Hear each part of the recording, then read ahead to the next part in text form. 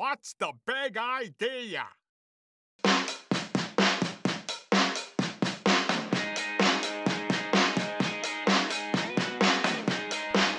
All right. Okay. Yeah. All right. Welcome to Welcome another back. edition of Volleyballology. Quick note off the top before we get into the topic. We want to thank everybody for we hit over 500 subscribers now. Yep. So that's pretty good. So that's like a Pretty sweet. that's like a subscriber every month. No. no, it's going pretty quickly. So we're months. very appreciative. People messaging us, letting us know, thanking us for what we're doing, and Yeah. appreciating the show. And that's always nice to hear, because sometimes you do these shows and you're talking into the abyss, and we don't know if people are finding value. So hopefully you are finding value, and if you are, of course. Wait, you're talking to me, not the abyss. Oh, right. Sorry, talking to the abysmal Oh, Eric. nice. No, I'm just kidding. No, I'm talking to you. That's true. But no, we don't know. We're meaningful conversations, but we think are meaningful. So it's nice to know that other people finding them meaningful. So if you are listening to this and you like this, or you enjoy these shows, hopefully subscribe. Or even if you hate us, subscribe so you can see what those jerks have said this week. Right?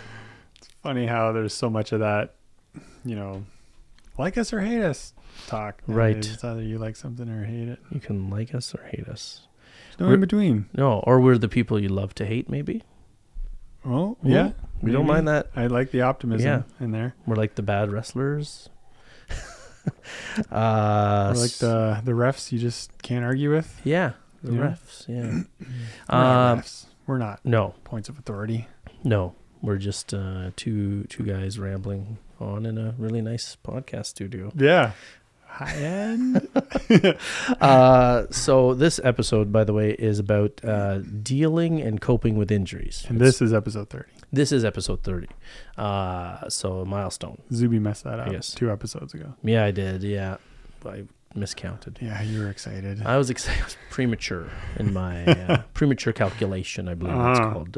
Get a little Happens excited. in your life, hey? It doesn't usually happen to me, but once in a while Oh, yeah. I can prematurely calculate. So today's topic. Okay, today's topic, kid show, dealing and coping with injuries. So this is a good episode, we hope, for players, parents, coaches. We've had our own injuries in our career. We're injured right now. I'm dealing Kind with of. one. Are you dealing with one? I mean, at my age, Emotional injury, I guess. In I'm your always case. dealing with an injury now. Like emotional injuries. Yes. Yes. And emotional injuries.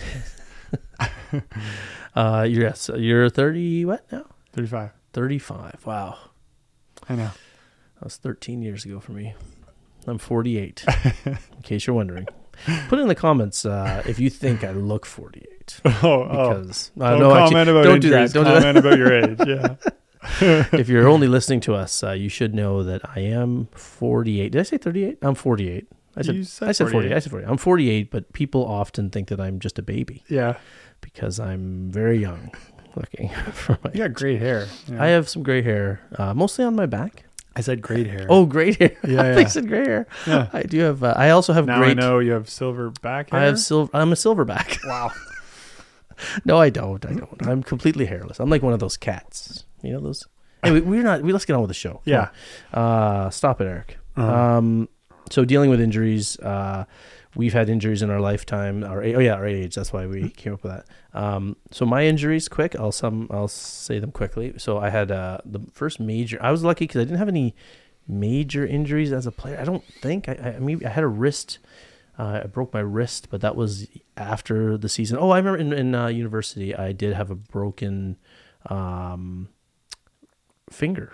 I had a broken finger in Blocking or something? I don't know. I think I was picking my nose and I sneezed. Mm. No, Mm. it was. I don't know what caused it, but I remember I was limited playing time in a playoff game that really mattered for us, and it sucked because such a star. And A premature star. yeah, no. So I had that, but I never lost a full season. Like some young athletes today, they're going through that. But my major injuries all happened as an adult. So I had a shoulder injury when I was 28, and then I had shoulder surgery that took me out for a long time.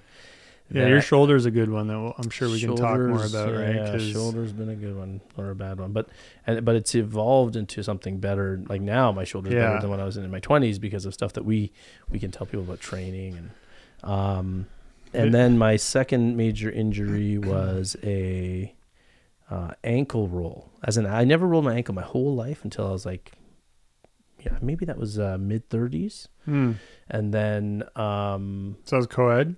Playing like co-ed? No, men's. Oh, men's. okay. You land on someone or? Yes. Yeah. Landed on someone. Well, that's literally just, nothing you can do about that.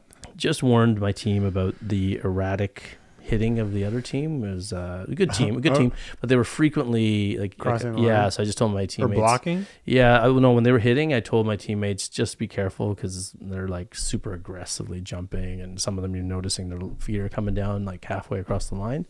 And I was literally in the air 2 seconds after that, the first point of the match, second point of the match. And I was like, oh, crap, because I saw this person was coming in tight. And I went down, rolled my ankle, worst one of my life. So.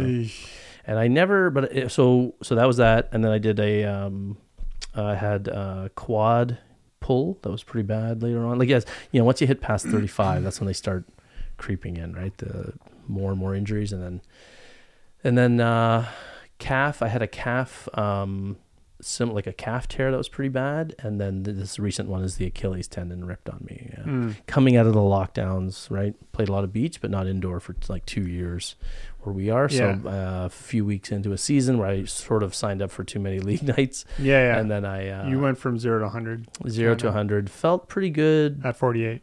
At 48. 47. 47 back then. Yeah, just a few months ago. And then. And we were playing 4s in a 6s league. Yes, we were short players then. Yeah. Oh, yeah, we chose to play 4s. Yeah, we did. Yeah, because it'd be more fun. And was the calf tear? What was that? Calf tear, I forgot. So I used to wear calf sleeve, like pre-COVID. Yeah. I was wearing calf sleeves. The calf tear happened years ago, like maybe 7-8 years ago. Well, it's not the same leg as the. It is. Is it? Yeah. It's usually interesting. I was wondering if I wore the calf sleeves or if I remembered that I wore calf sleeves or compression. Well, there may not be coincidence there. I think there's coincidence in how lopsided our sport is. Like it's very imbalanced, and so you're gonna notice, listeners, you're gonna get some weird injuries on one side, and like I have a weird thing in my left shoulder. It's actually probably not from volleyball, but limited range in my left shoulder, even though I hit right. So I don't know why, but it's actually probably not from. I think it's from snowboarding, but it's just like the fact that it's happened to your left leg. The Achilles thing, I totally get. It happened at that moment. That was my right leg. Oh, that was your right leg. Yeah. Well, still. Thanks for noticing. Yeah. Well, whatever. I watched it when it happened. It was right at the point when there was like maximum tension on the muscle, right? And then it was just a little push off. It was a little push off. But that's like, where the full extension is. Yeah. Yeah. And like the muscle is fully activated, and it goes from it's a static start, so it goes from nothing to it's not like you were in motion. No, it's the push off. Yeah. Yeah.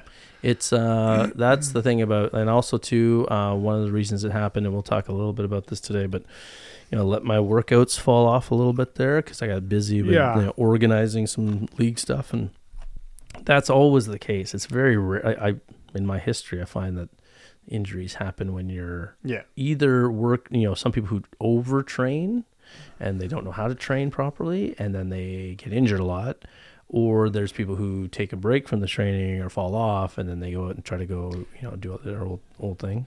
And you even foresaw it. I did. 2 weeks prior, you complained about I had a vision. Right calf. Your right Achilles specifically. You said it felt weird. My calves are feeling tight. It feels weird in these shoes. I was like, all right, new shoes, elevated heel. That was not letting every shoe has an elevated heel now. Well, yeah, it just felt different. The amount of lift. Well, the problem is if it's too elevated, then you're not getting shortening the range. Yeah, you're not. Your calf's never getting that elasticity, and that's why the minute I switched to these brand new shoes, I was like, my calves are tight. I'm a little worried about them, and then a couple weeks later, boom. Well, yeah, because as you're like on the court, your range of motion is now slightly reduced, and then when you go into that starting your spike approach, it goes from It wants to go deeper. yeah, and then all of a sudden you go to max range, Yes. and so you haven't worked that range out in your warm up, and then Mhm. so And the there's- shoes are not allowing for this is why flat Yeah. shoes are becoming a thing, by the way, folks. Like if you're like for training, and there's a lot of nice Yeah. balance things. And there's a zero. lot I think of- they call them zero drop or neutral shoes, Yeah. and so at work, like I walk around a ton. And I just wear some like Nike running kicks and like, yeah, comfy, whatever. And then I got a neutral pair of shoes. I wore them the other day. It's amazing. I just feel so comfortable, and I can actually feel my like calf like lengthen out. Well, more. I wouldn't say fully. I don't know what full range it is, but even those few millimeters, it just feels like I'm actually going through more range of motion. My calf muscle is, and it just feels nicer because I'm getting a little stretch compared to like the runners I wear. It's all the time. funny too because old school And a wider toe box and Yes, stuff, yeah, right? yeah. So that feels really nice. Yeah, It's just but it's funny because old school volleyball shoes were flat. They always were. really, Like the old Asics, the Asics Tigers that yeah, when I was playing in high school back in the 90s, yeah, all the volleyball shoes were flat. It wasn't until the evolution of the Air Jordans and the basketball shoes that volleyball shoes started to try to match and to look as cool and to get thicker soled. But if you go back and watch old school volleyball, all the players were wearing flat soled court shoes. dude. I bet you people's landing mechanics were different.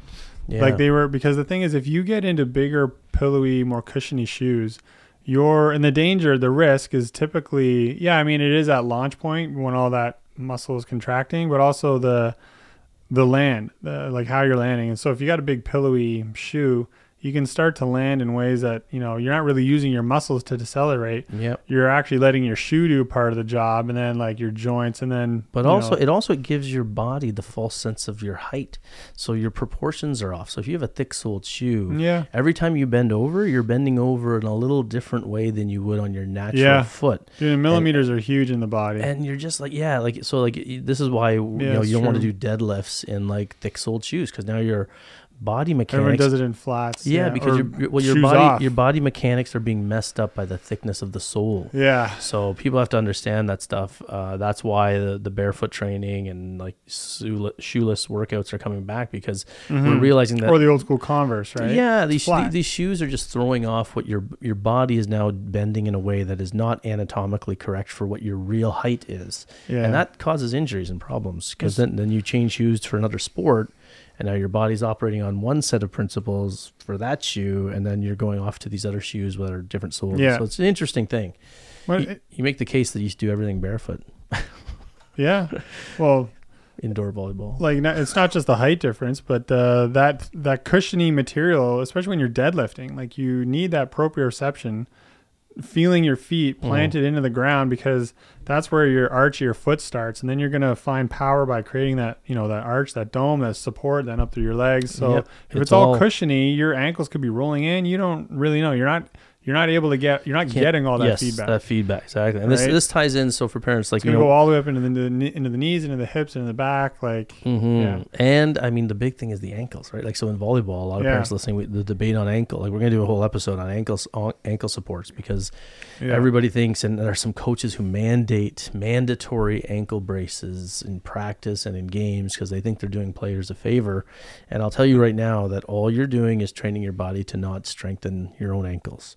Your body is saying, oh, I don't need to stabilize the ankle because here's this external thing doing for me. So we'll talk about, and we're going to come up with guides on how to bulletproof sort of your body for volleyball, and that the ankles are a big part of it. So why is it called mandate?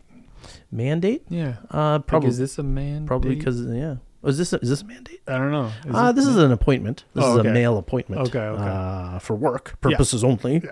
Yeah. But sure. I don't know. It's weird. I'm just saying, it's a weird word. Yeah, it probably has something to do with male. I mean, human and mandate. Yeah, but then date specific. Let us know in the comments. Anyway, so those were my injuries. What were your major injuries in life, volleyball life? Yeah. Okay. So, well, I left out my piriformis. Sorry. My piriformis, go. leg numbness when I was jumping. Oh, right. For a few That's years. A good one. Yeah, it was like it's a weird one. Driving related, tension related, and every time I was jumping, my legs were going numb, so I couldn't jump for a couple of years. But I fixed it. And we can talk about that. Yeah. Anyway, so that was a weird one. Well, like more context for your injuries. Like you know, you've got some like you play varsity high level volleyball, and then you became a teacher. And mind you, you're still quite active then. But then after teaching, well, actually, you were getting. Yeah, after teaching, you started your own business and you got out of teaching, and then your daily physical movement kind of changed a little bit, Yeah, right? totally. Yeah, I became a driver and an office guy. Yeah, Yeah. and yeah, you're stressing about your business. You still stay up really late. Yeah. Like but I mean, I fixed it though with certain exercises. I just learned I was a few exercises away yeah, from undoing all the tension of sitting, driving. yeah. But I think the effects of those are still like there. Oh yeah. Like sitting and driving. Like it's hard to. Yeah. Yeah, I just there's certain things I can do though. Like I found out basically, if people want to know, I found out it was nerve entrapment. So, which is nothing like police entrapment. But it's basically a nerve in my my piriformis muscle was trapping a nerve, and I could floss the nerve. So if people don't know about this stuff, nerve flossing, pretty really interesting cool, yeah. stuff that you can a lot of pain and a lot of issues might be caused because a nerve is trapped in muscle fibers. So you can actually do certain exercises to loosen these nerves and get them moving again. And that's what did it for me. I found a series of stretches.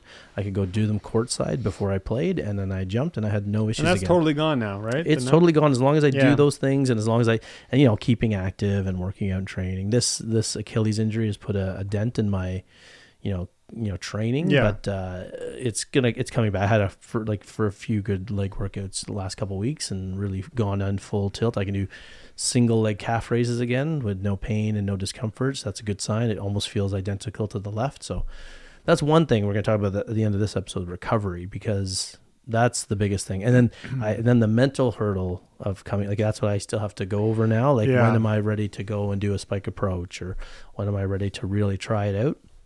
So I'm going to ease myself in with some setting, I think, not to diminish setting, but at least I don't have to jump and do the spike approach as much. Versus like it's a stagnant jump, maybe if I'm block jumping, but I don't have to go in and do a massive spike approach, or stay on the ground a lot while I set and then work my way into more. But the real test is in the gym. Like there's certain benchmarks that I look up and research, and then okay, if you're doing this, then you're ready for this. And if you're not ready for this, and that'll help a lot, I think. You kind of get that as you get older, like those benchmarks, kind of an idea. And you learn, like a lot of kids listening or parents listening right now, you learn that the biggest hurdle with injuries really, honestly, comes at the end when you're almost ready to make that comeback. Of course, there's the depression, but man, when you have to go in a game again and do that same movement that caused the injury, you got to be like really, and that's where the gym comes in, and you got to test it out. Well, especially in the injuries where you didn't have control over it, like the landing on someone's foot or the right.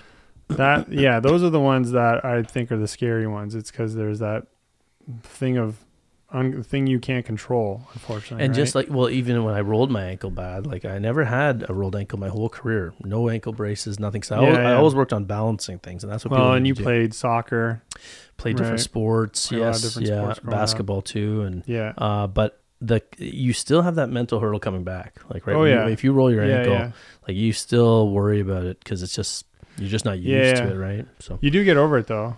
Like, well, what were let's go through your injuries. So when I was young, I had this weird thing. This was right before like getting recruited to varsity. I had my right IT band, and the IT band I'm pretty sure is not a muscle. It's a tendon, ligament. I forget. Yeah.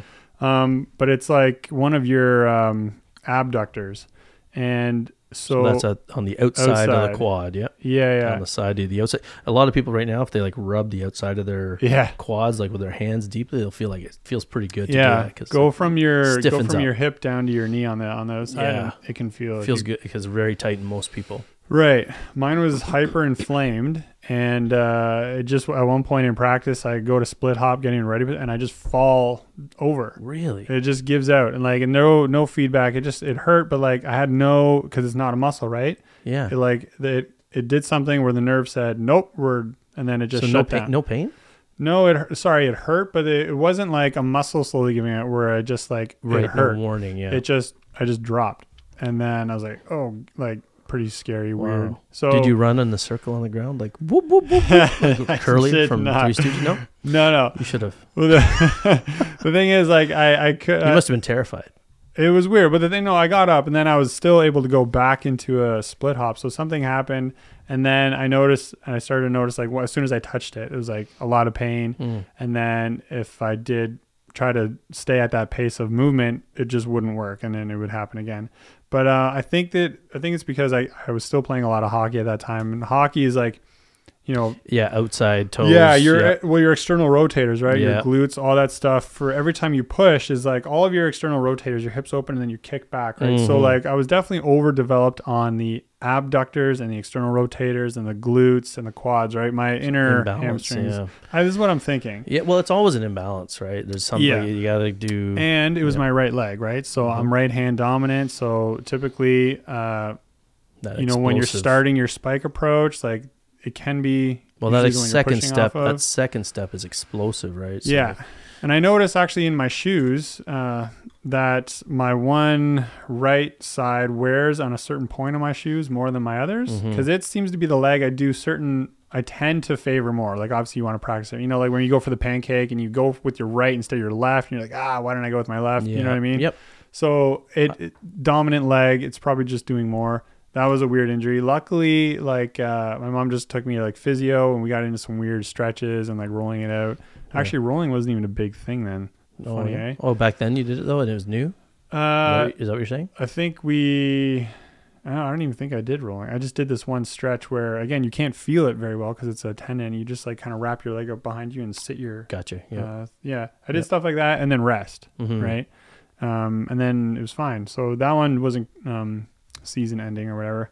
And then I go forward, and then I get into varsity, and then this is just from overuse, like preseason training. We went pretty hard, like running, training, doing all this crazy stuff. I ended up getting plantar fasciitis. That was really painful. Yes. But that was pretty easy. So now, again, I'm with the varsity team, and we have an athletic department. So they just like giving me all this treatment, all this stuff, and then I recovered probably within like 3-4 weeks. I was able to keep playing. There was a lot of like rolling the foot on like a lacrosse ball, stuff like that, stretching the quads, stretching the calves, basically stretching the whole posterior chain. Yeah. So plantar fasciitis is when your fascia on the bottom of your foot, sole of your foot, starts to actually like it's being torn away from the muscle.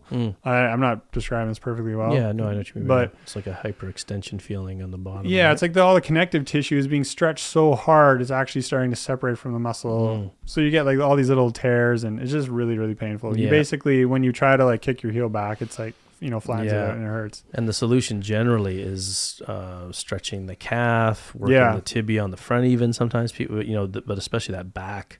Yeah. Because that's what it's pulling right, connected to your calves, connected to hammies. It's funny how that works, eh? Like it's just the old knee bone connected to the hip bone and all that stuff. It's like, so I don't think the knee bone is connected to the hip bone, is it? Yeah, I guess it would be the hip bone. Knee bone. Oh, what's the song? The knee bone's connected to.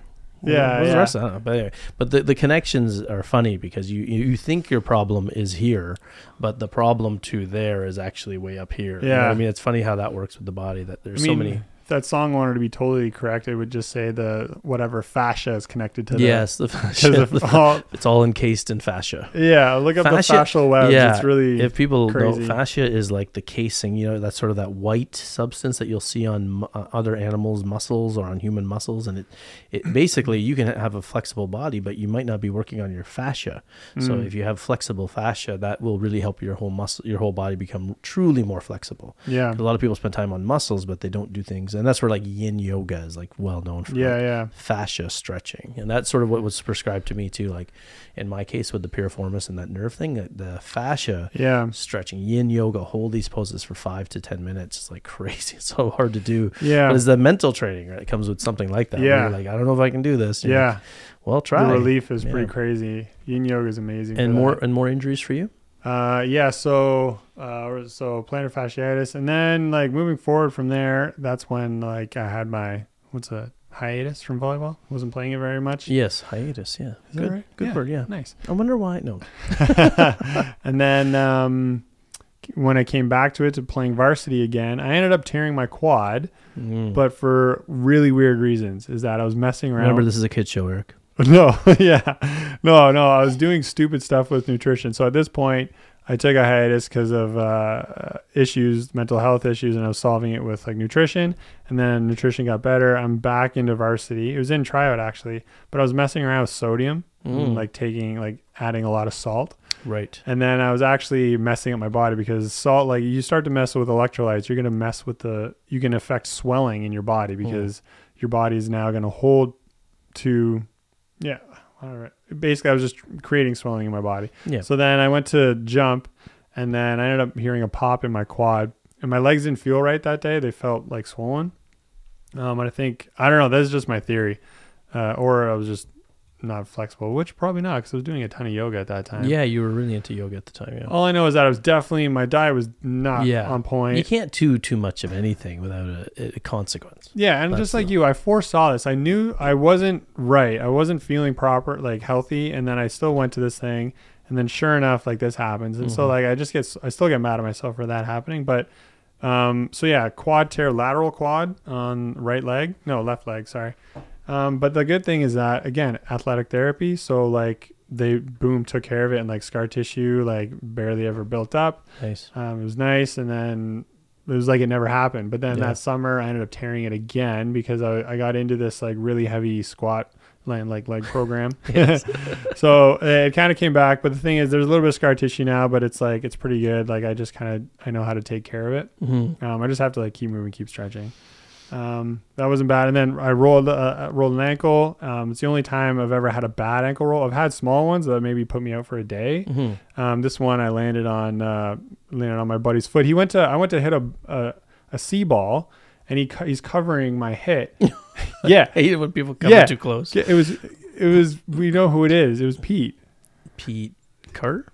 Pete, my beach partner. Yeah. Oh, yes. Yeah. Okay, yes. And he's got big clodhopper feet. And I'm like, what are you doing? And it was bad. Like, it was mega bad. Like, black all the way up. So like, you were running pipe, and this is reverse? I was running C-ball. C-ball. No, okay. in men's volleyball varsity. So yeah. where was he? Oh, he so was covering. and he's at front court middle? I forget. Something he would have like been, right? Probably, yeah. Or maybe he was front court middle. Yeah, that's what I mean. He must have been front court middle if you're coming in. Yeah, that's the dumbest. Well, so he's trying to do the right thing, but overdoing it. And this one was bad. Like, I was out for like a good 2 months. So he was covering where you were landing. yeah. It was. But again, like, so in that injury and like the one where I hurt my quad, the depression wasn't as bad. For sure, it still happened because I'm out. But when you have an athletic therapy team there, and then like, because literally every day I'm at school, like learning and stuff, and then I go to AT every day. So it's different. Like, super lucky, yeah. Yeah, it gives you confidence. Like, and then I'm if they're good, up, if they're good, by the way. If they're good, sometimes they're awesome. Yeah, sometimes you don't luck out and you get the wrong advice, and there's still some people stuck in old ways of thinking, especially now. But if you have a good team, it also for peace of mind, right? It was, and I knew enough myself, and I kind of like was assertive enough with my body. I'm like, look, this isn't working. This is working. Like, we're gonna go with this. And they were like, they still very much respected that people know their body better than right. So that's a big thing, actually. I remember that notion in society. Yeah. Like, hey, these people know their bodies better than. Okay, interesting. Yeah, we don't want to get political, but yes. And then what other injuries? And then other than that, it got just from pure volume of, I think in my third season, my shoulder just got to the point where like I couldn't even lift it. Yeah. So I was getting mega bad, just, I don't know. Rotator cuff tendonitis. Yeah. Just impingement like in the front. And then I figured out, I ended up changing my volleyball attack because I was very square. And my left and right shoulder were very much upright, and then I would put my arm straight up. Right. And then I learned I had to do this because when I'm straight up, then I'm pinching too tight in here. Really? You didn't reach when you hit? No. I wasn't reaching. I wasn't elevating my right shoulder. I was very much straight up and down and like swinging down.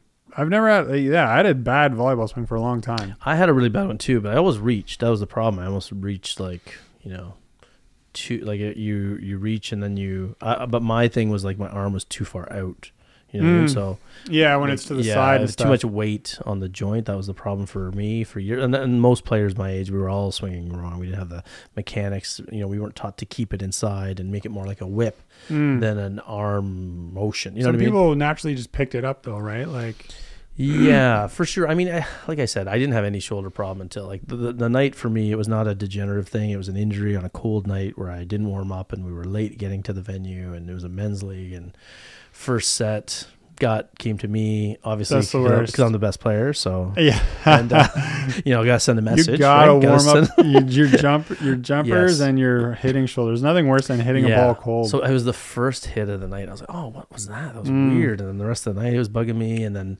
sure enough, over a couple weeks, I couldn't raise my arm, couldn't write on the chalkboard, and so, but then like I didn't know stuff that I know today. You know, like my that shoulder injury plagued me forever. After I was 28 when it happened, and it just like I could play, but it would just I'd pay for it the next day, and I didn't know about some of the stuff that we know today about full range of motion and you did the surgery thing. I did surgery, and I wish I didn't. It didn't help me, and the only thing that helped me later was changing my weight training a bit and yoga, and range of motion stuff worked, and the surgery was more of a cleaning of cartilage that had come off the bone a bit. I think I told this story in an earlier episode because you think of our healthcare system as some amazing high tech world, and I'm like, what are you guys gonna do in there when you look at my shoulder? I go, well, what we're gonna do is we're gonna staple your cartilage back to the bone. And I said, wow, that's very high tech of you. Like just like hold still. It's like wow, that's not the answer I thought I was gonna get. I fixed one of those the other day. You did a shoulder? No, a stapler that they use to staple bones. Staple whatever. Staple things in surgery. Tissue. Really? Yeah. What do they look like? Are they like carpet guns? They're just nice high-grade metal and pneumatic, and they fire staples, and they cost a lot of money. And what are the do the staples look much different than carpet staples? I didn't actually have a cartridge of the staples, actually. I didn't actually test it. Did you try it on your body? No. No, actually, we weren't able to fix it. We did try to, but then if we can't fix it, we send it. So is it a big elaborate thing? No, it's just like it just looks like a gun. Again, it's medical, so it's like high-grade metals and stuff, and it's it just has to be built in such a way that it can be cleaned and stuff. Okay. But it fired off staples that were about, I'm sure there's different staple guns for different whatever uses and like whatever. But this one was like, I don't know, like half an inch. And it's pretty gnarly. That's what they were going to do with me. Yeah, and then they didn't though. They didn't. So when I was getting ready, preparing myself mentally for a lifetime of metal detectors at the airport, which is never good for a brown man. But that ties into the end of our last episode. But then they said when they went in when they went in there, they saw it wasn't that bad. And they said that they did a cleaning, a scraping and a cleaning. And they said the good news is it's not degenerative. So this wasn't... and it's good they didn't actually like cut and staple stuff. They just kind of cleaned it. Yeah, they cleaned it. And the good news was they said that it's not going to be something... means though, cleaned. Well, I guess there was some cartilage from that injury. Like there must have been some abrasions in there, or like that day that I was cold and not warm. Maybe something rubbed something and it caused ripped and it's some chipping. Yeah, something. So they just scraped and cleaned. And then, but it never really helped until I started doing better training and stabilizing the joint. I did rehab and I did physio, and so for any athletes out there are ways to get beyond the physio. Like sometimes physiotherapists, what I meant, if you have a good athletic training team, if they're stuck in like old these school, guys, I can't call them physios because like these were student ATs and they were working under an experienced athletic therapist. But yeah. And one of their strengths might have been listening to you, right? Like that's a strength. Yeah. And they don't have the ego yet. I think the good thing was the fact that they were students, actually. Exactly. And it was very much a working together thing. Yes. I had a lot of say in what worked and what didn't and what I want to do more of, which was awesome. Yeah. Like coaching, it's kind of the same problem. Like if they're 30 years in and they don't listen to you, and then because the ego is in and they have too much built up on this reputation, and the full range of motion for players listening out there, parents who have players who have had injuries that just didn't go away, just know that do some research from reputable sources. Find one thing. I think for every injury, I think we can both agree, like range of motion exercises, as long as you don't overdo it on the weight that you put in. That's the problem. I think people get into range of motion exercises and they add too much weight. For sure. Or they try to do the same squat weight that they normally do, and they do it on a deep squat and they blow at their knee. But you have to lighten the weight or just start with body weight and get that range of motion into joints, ankles, knees, hips. Yeah. And you will see that, and shoulders too, right? We had all this bad information when I was growing up, like don't send your knee over your toe when you're doing a lunge, and never. That's only if you're overloaded, right? Now we know, and we're going to talk about this, and we're going to send out some guides, like really inexpensive guides for parents and players, about range of motion and how players can really make their body as bulletproof as possible. Yeah, and the more experience you have in your body doing movements, the better. Because like my experience with my athletic therapist, I came from like 6 years of doing yoga and then volleyball before that. So like I knew my body pretty well. Eric was almost a yogi. Like you were pretty much ready to become an instructor, right? Yeah. I took exactly. It was mostly just for, I tried the teaching, wasn't very good at it or interested in it, but I mostly did it just for like my own like knowledge. You did a lot of it though. Yeah. And I think that's what kind of threw them off, is that they're talking about muscles and all this. And I was able to like understand what they're saying. And they're like, oh geez. Like, and then that kind of made them like, okay, this guy, you were older. We can work too, with right? And I was, you were older students. Yeah, so yeah. Younger students would just listen to whatever they said. Not that they didn't know, but because knowing your body more, and the only way you're going to know your body more is by doing exercise and stuff, and like playing sport. You know, playing sport, you're developing coordination. Playing other sports, you're developing more coordination with how, like, whether it's running or with a ball or whatever. And then doing like yoga or some type of fitness stuff. Now you're getting more. So you're just gaining more information on how the mechanics, how your body should move. Mm-hmm. And because then like as you get older, like we are now, it changes, where I ended up doing a jump program 2 years ago mid lockdown and then I got like so bummed out by the following lockdown. But anyways, when I was doing a jump program for like 6 months, and I basically just focused on a lot of mobility and improving range of motion. I was only doing quarter body weight at most. So clearly I'm not gaining power. I was just gaining range of motion. I probably gained 4 inches of vertical, which is nuts, right? Yep. And nowadays, like my body is still stiffening up. I'm trying to address it now. And the way I feel better, like for sure, I'm still doing the easy thing now is to just like grab weight and do squats and whatever. The hard thing now is to actually do yoga, because that's kind of actually more painful, and painful in that like I'm seeing how bad my range of motion is. But after I do it, I just feel so much better, and I'm probably getting, performance wise, I'm probably jumping higher. So there's that subjectivity of, you need to know where your body's at. Now, the good thing about being a young athlete is like I think the body kind of is naturally somewhat flexible already at that age. And like, if we can give you any advice, it's just to like maintain that. Yep. Because you're going to get older and you're going to have to go to college and work a job, and you're going to have to sit down a whole bunch at a computer, and it sucks.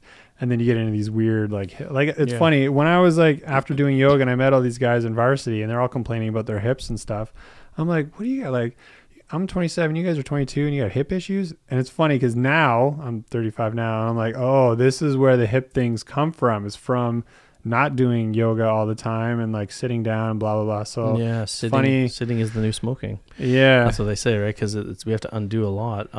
No, yeah, you said something interesting. There was that the idea, like knowing your body is huge. It's huge. And one interesting thing people can do is, if you are training or if you are doing some stuff, you can record yourself working out, not to post on social media, but to see what weird little things your body's doing in a squat. Like if your knee stays in, or your knee comes out, or one knee comes out, or it's very helpful to know that stuff, because then you can look up ways to correct that stuff too, because not that everything needs to be symmetrical. And sometimes, form is even overrated. I know it sounds crazy to some people to hear this, but there's something about getting strong in the way you move. Right? Like how your body mechanics are. Sometimes you should get strong in those positions. And I know that's controversial to some people. A lot of people are like, it's got to be perfect form. It's got to be perfect form. But mechanics and our body makeup are a thing. And some people are built a little differently than others. So a lot of deadlifters and like world champion deadlifters, they will lift technically wrong, but they are getting the best results because they've gotten their body to lift the most in the way they move. That idea that we're all the same is not true, and we're finding this in so many different ways. So the way some people's hips are, like what is it called, the acetabulum or something, hip ball, and then in the socket, we each have born with a different angle that they're put on. Like, so some people can just naturally sit in a lotus pose and their knees will just hit the floor. Yep. Right. And then some of us won't. Now, obviously, you can improve It's that. hard to know what's how much is environmental or genetic. Yeah, let's not do something crazy where you end up popping your hip, Right, your socket right, and stuff yeah. like that. But And then the other thing too is like, when you're talking to young athletes like we are here today, like the idea that yes, you are flexible, but a lot of us don't spend time. It's a metaphor again, eh? Like the whole show, we talk about going into the areas and doing those things that we don't normally do, right? So you go into the out of range, past your, what you think is 90 degrees on your shoulders, get past your 90 on your knees. Training in those harder to reach areas is very important. I would say even at a young age, because they're still not working out those areas, right? Because the reason, the philosophy behind that, and we'll talk more about this too, is that when you're playing a sport, you're going to go into those areas. Your knees are going to go past your toes.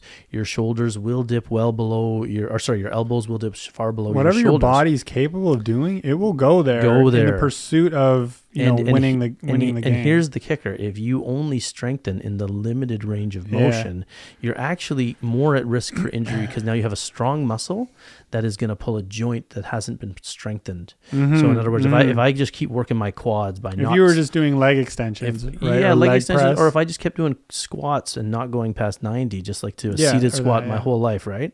I'm strengthening my quad and my knee ligaments are not getting strengthened. So the first time in a game where my knees go over my toes, or if I'm in a basketball game, volleyball game, there's a real risk that super strong quad I've been creating becomes my worst enemy and it pulls my knee out of joint. This is why we're seeing record numbers of knees blown out. This is why we're seeing young kids blowing out all sorts of knees and shoulders way earlier. You think there's not only because the increased focus on sport and training, but it's also the wrong training. So you think more kids are training nowadays than ever? Because I think they are, and I think they're training like I didn't do it. Like we did it. We started to do it when I was 16. Like just the high school we practiced at. I think we started to use the gym maybe only like a dozen times, which I thought was cool and like different. But well, I mean, there's some posts we were just doing. There's definitely high school kids training on like social media. No, on social media, man. Like I was just talking with parents. Like there's 12-year-old kids. The parents are throwing them in the gym, right? 12-year-old kids. No, like what am I saying? So of course, because the focus on being great, the focus on there's more, and the lack of patience, right? Parents can't stand watching their kid. This came up in our parents and coaches alike are so impatient with a kid. Like, oh, they're so uncoordinated, or they'll never be this, or they'll never be that. I'm like, what are you talking about? They're 12. Like, it takes forever. Like anything else in life, right? Like, oh, this business I'm building is never going to succeed. It's been 6 months. Like, no, what are you talking about? It takes a long process here. Right. So they're all training and they're overtraining. And they're just going after the big ones that they know, like the squat, the deadlift, this, and then they're not actually. Or they're going to someone who's selling them something and hasn't really been through some of the things we've been through, and they'll just tell them what they've read off the other guy's Instagram page, and then it just becomes so you got to be very careful who you're listening to. Like even in our world, like I know of a couple guys who are saying the right thing, and I know a couple guys who are saying weird stuff. Yeah, and they have a crap ton of followers, and they have they're probably making a lot of money off their programs, but they're not. They're saying stuff that doesn't make sense. Yeah, and this is the other issue, because that kid. When you're young, your body is so incredibly resilient in a way. Like you have this like gifted flexibility in a way.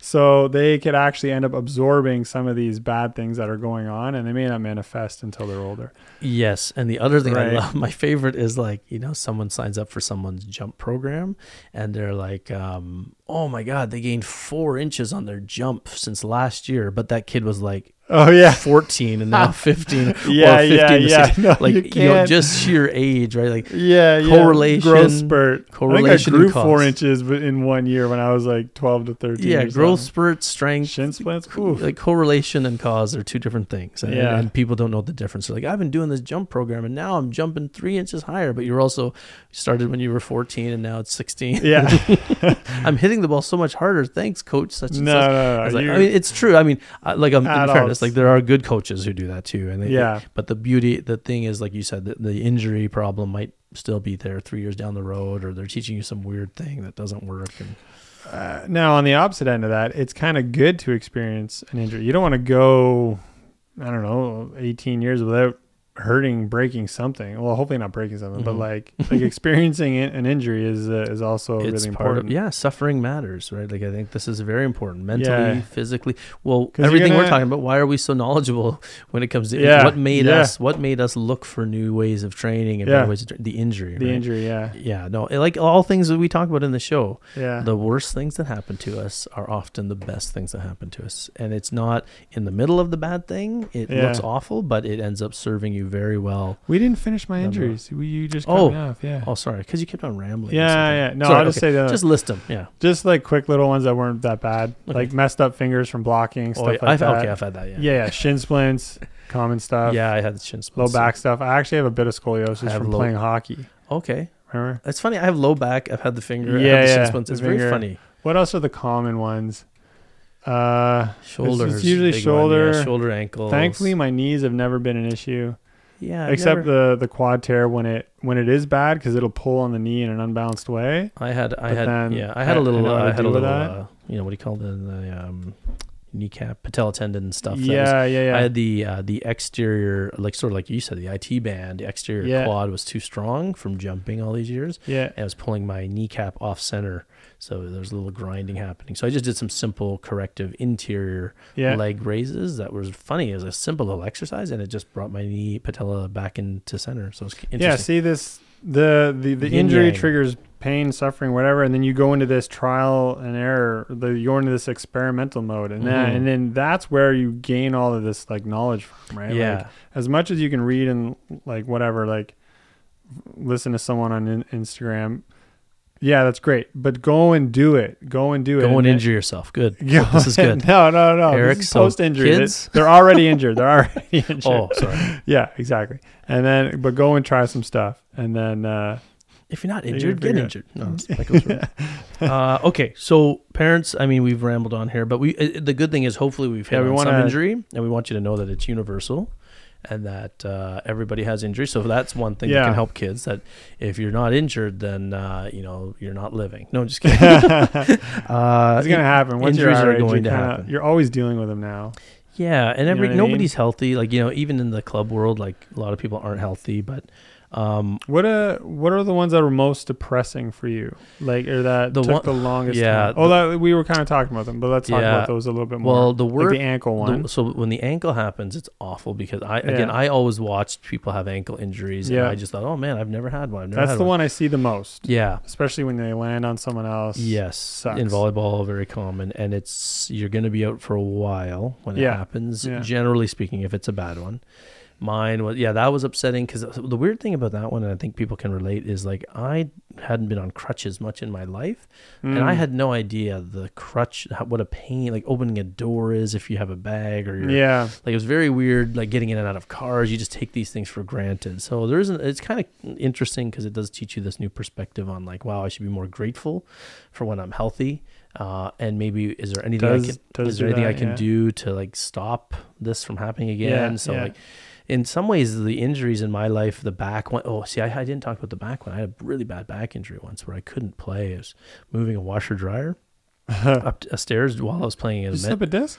I Or must, whatever they yeah, call I that? must have slipped a Herniated disc. Yeah, I No, slipped, you don't have a hernia. You'd still feel that now, but I slipped a disc for sure. I do think. we even know what that means? Slipped a disc. Yeah, the disc slips Just out like from boink, the boink. then the bones, the cushion between the spine. Your what do you call them? The things in your spine, vertebrae.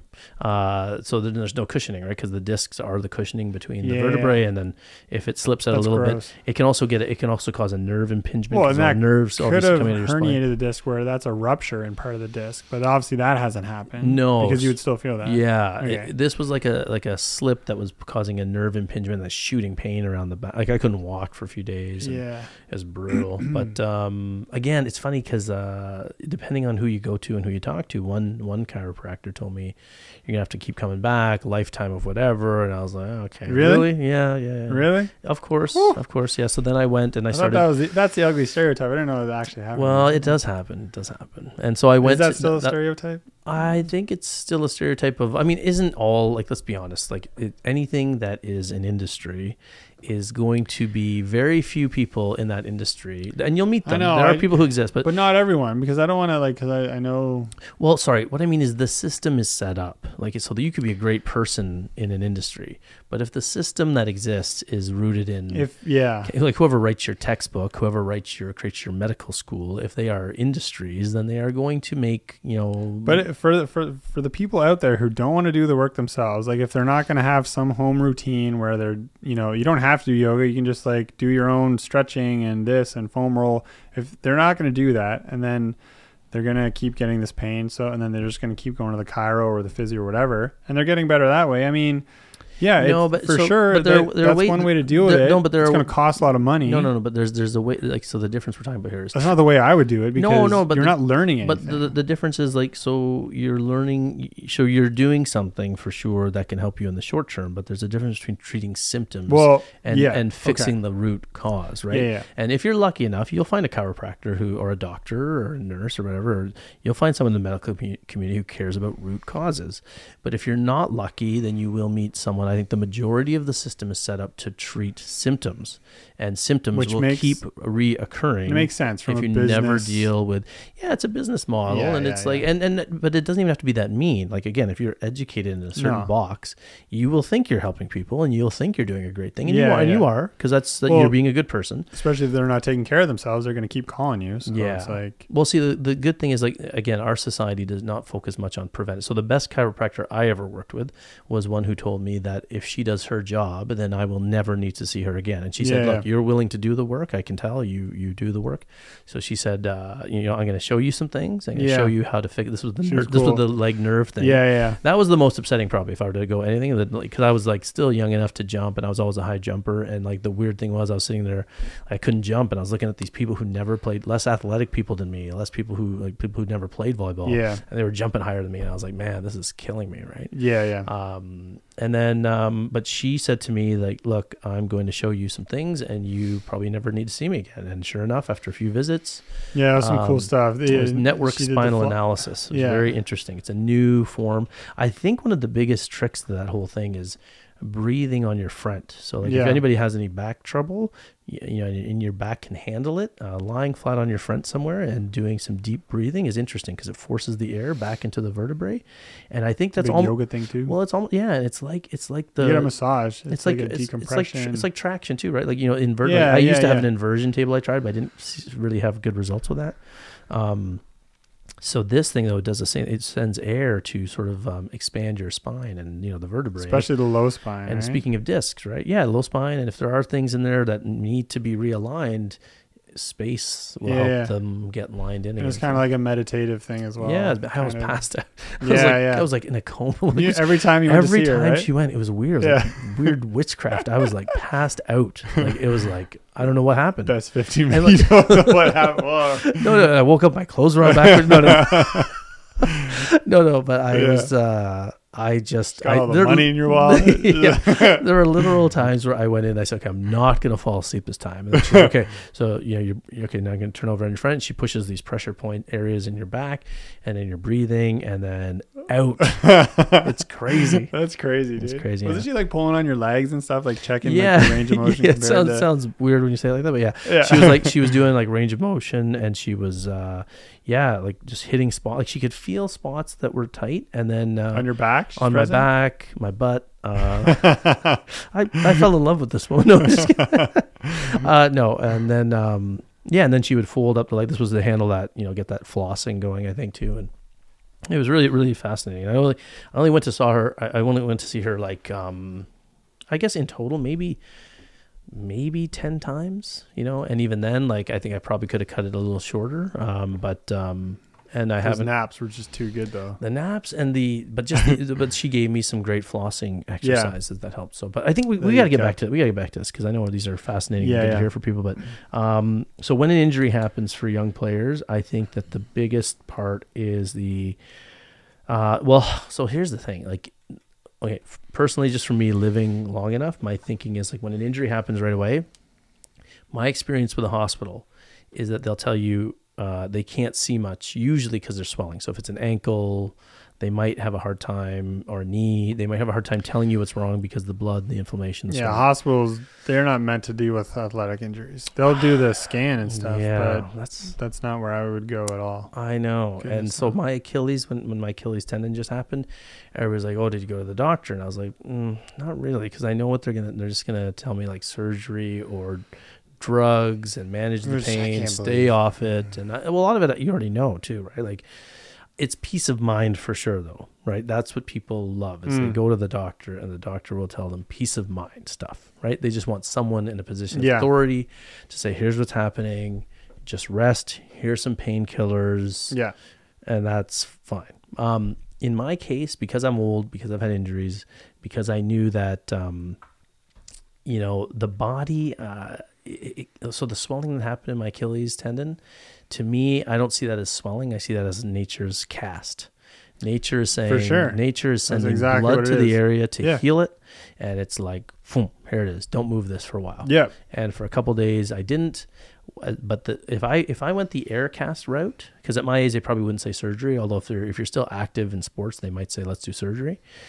So I know someone who had the exact same injury at me, almost at the exact same time, who was 24 years younger than me, 25 years younger than me. Okay.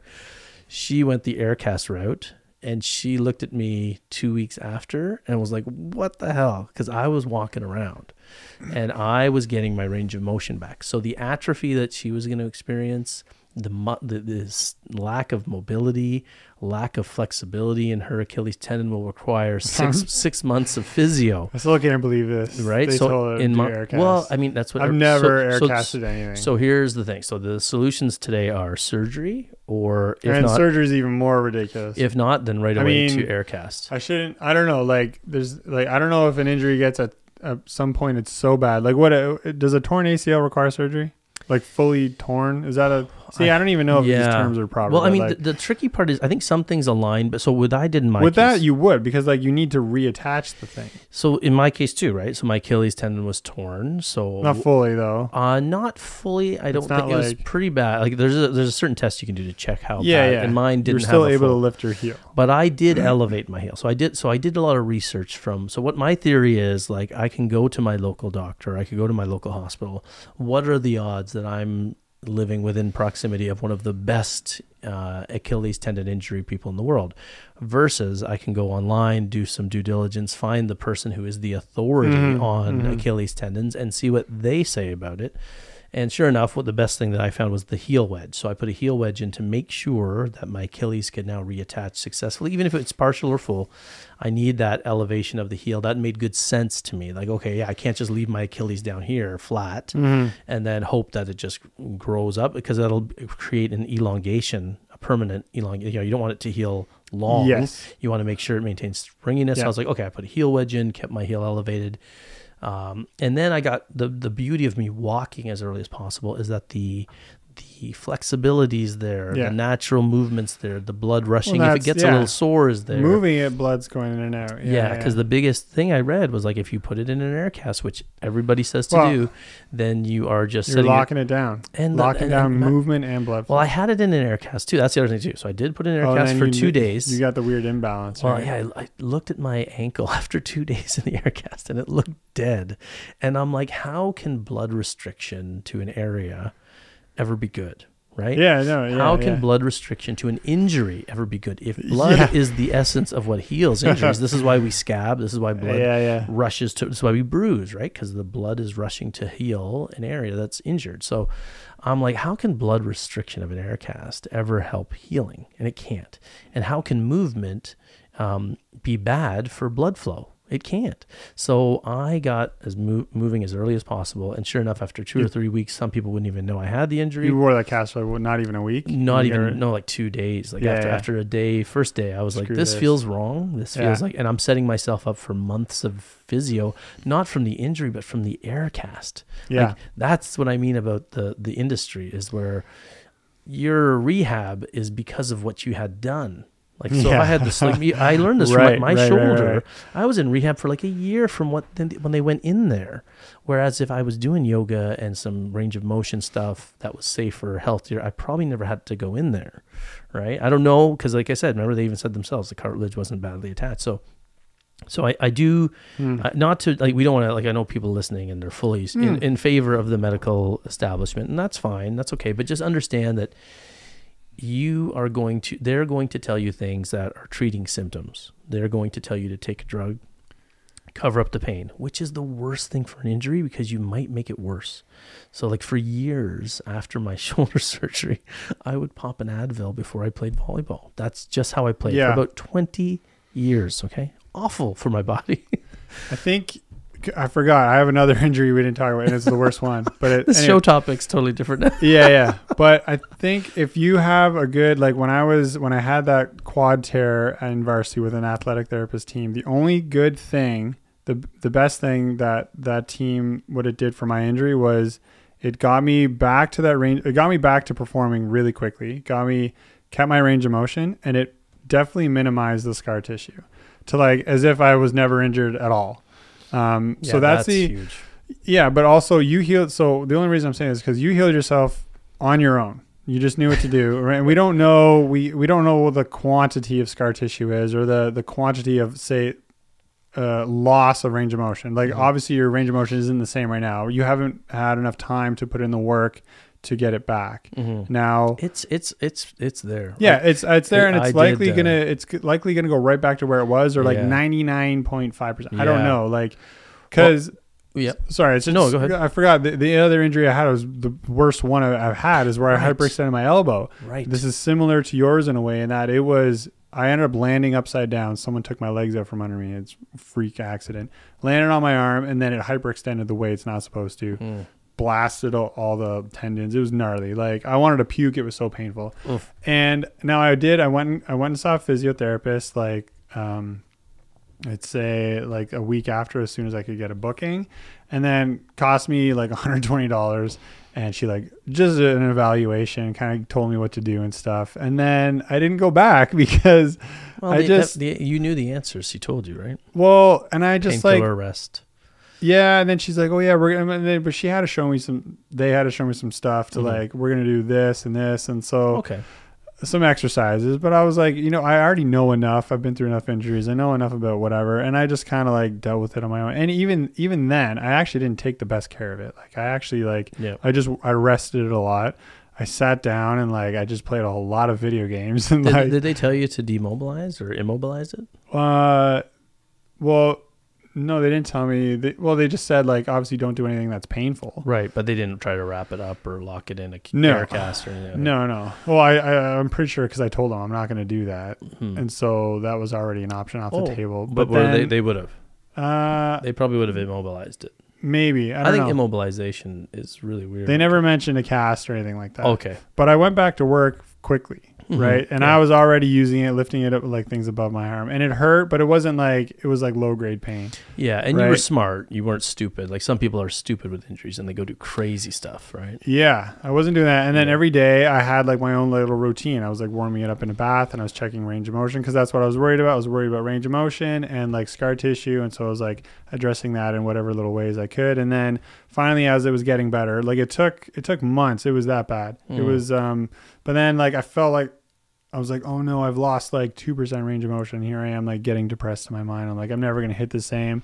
But now like it's been 2 years now. And now it's like, geez, was that 2 years ago? Something like that. Holy I know. Smokes. It's crazy. But now it's back to almost the way it was. And like, and I've been playing volleyball and like, it feels fine. And like, I'm doing stuff and it doesn't hurt at all. Right. It was hurting that one season when I was blocking and I would block a ball. It would like shake my elbow, but like hitting a ball in there. Now it doesn't hurt at all. And I'm just like, so my whole point of this long-winded thing is like, say I had dropped the $1,500 or whatever, and I would have had a 1% better recovery than what I just did on my own. Maybe maybe not. Like my arm works just as fine as it was, or like I think it does. Maybe I don't know. Again, maybe 1-2% better had I have stayed with this physiotherapist. Well, That's my rant. No, but I learned in my shoulder issue, and because I don't want to tell people not to. Yeah, you know no, what I we're mean? not. Yeah, we're not doctors, and I don't. I mean, not that I don't. I'll be honest with you. I don't. I think that term "I'm not a doctor" is interesting because, like, again, the medical establishment. So when I taught philosophy and taught sociology for a lot of years, and you study the medical establishment. I wrote a lot about the medical health industry a little bit in my university years, and if something's created with profit in mind, I mean, here's the thing. So you got two parties. There's you, the athlete, and there's the trainer or the physiotherapist or whatever you want to call it. One person's job is dependent. One of them is dependent on you keep coming back for as long as possible to help pay their bills and feed their family, which is fine. Mm-hmm. The other one's goal is to stop the training as soon as possible, stop the recovery and get on with it. Like, make sure they're recovered faster. Mm-hmm. I think, you will meet the trainers who, like I said, like the chiropractor too, and you want your trainer, your chiropractor, anybody to say to you, my goal is to get you out of here as fast as possible and to teach you to never come back again. That's the benefit of an AT on a sports team, because their pay is based on how quickly they can get that athlete back. That's the difference. Yes, that's why pro athletes get out there faster than the average person. And everybody's like, how come they get the better treatment? Well, because they're that person. Great point. They're not. Yeah. They're not feeding their family. They're not earning more for having, the less injured their team is, the more secure they are in their position. Exactly. And getting them back faster. And then preventative stuff is part of is built into those goals. So, So like taking it back to kids out there. So the doctor right away question, sometimes you have to be careful with that because they might be thinking that, well, one, they're going to give you the obvious answers of painkillers, rest. We can't really see much right now. We'll have to assess later on.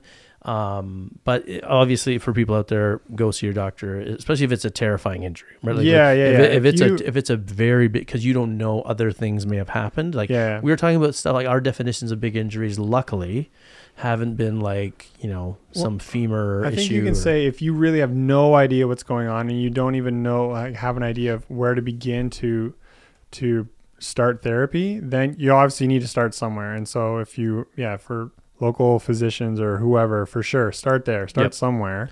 And we will add, so that's a great point. Yeah. If you don't know, I think, age helps. We're not 12 years old anymore.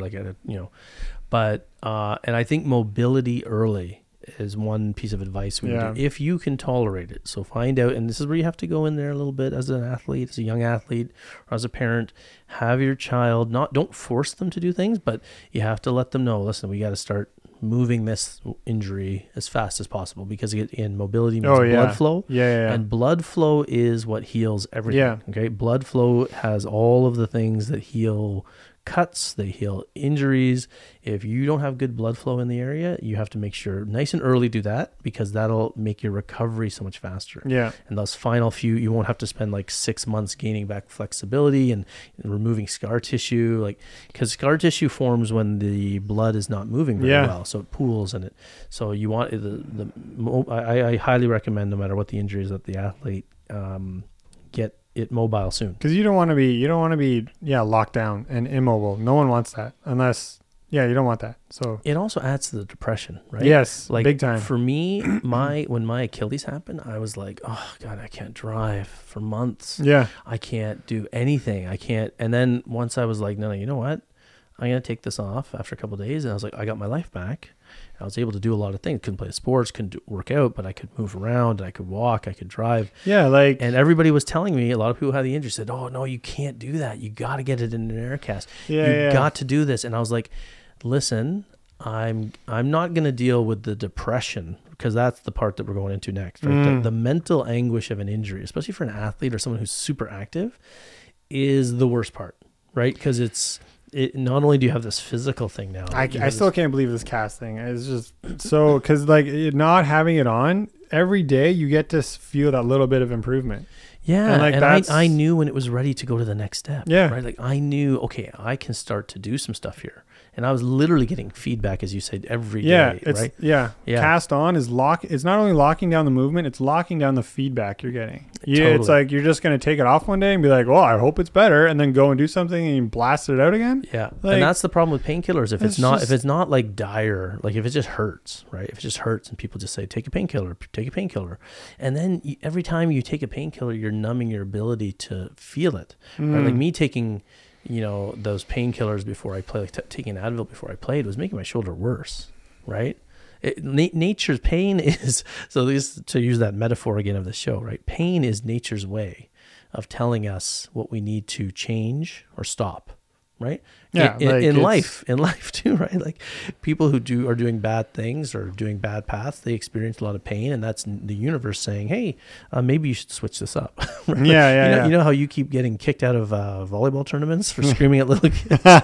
You should probably that pain and embarrassment is supposed to be like, so if and shoulder pain, for instance, comparison, I like that. yeah, shoulder pain is like, hey, that's your nature's way of saying what you're doing here is not working, or you're doing it wrong. Check your and you need to biomechanics here. But if you take a painkiller, if you numb it, then you're basically saying, shut up, nature. Yeah. Shut up, lesson. I'm just going to keep doing this. Yeah. It's like that pain is like, it's funny. Like we keep going back to the theme of pain in the show, like, how good it is for us. Good point. My volleyball swing is now better, and it didn't, the major jump, it happened when I was 29, when I injured it so bad that I had to rethink of how I was hitting the ball. First, I had to get it better. I did the best, that towel stretch. Yes. Oh my yes. God. So it feels so good. I need to do that more. It was because, freeing up my front delts and like pec and whatever. I think I was just too. You breathe better. developed. It opens your chest. And Like getting my everything. shoulder back there. But then, and then coming back, I was like, okay, I knew what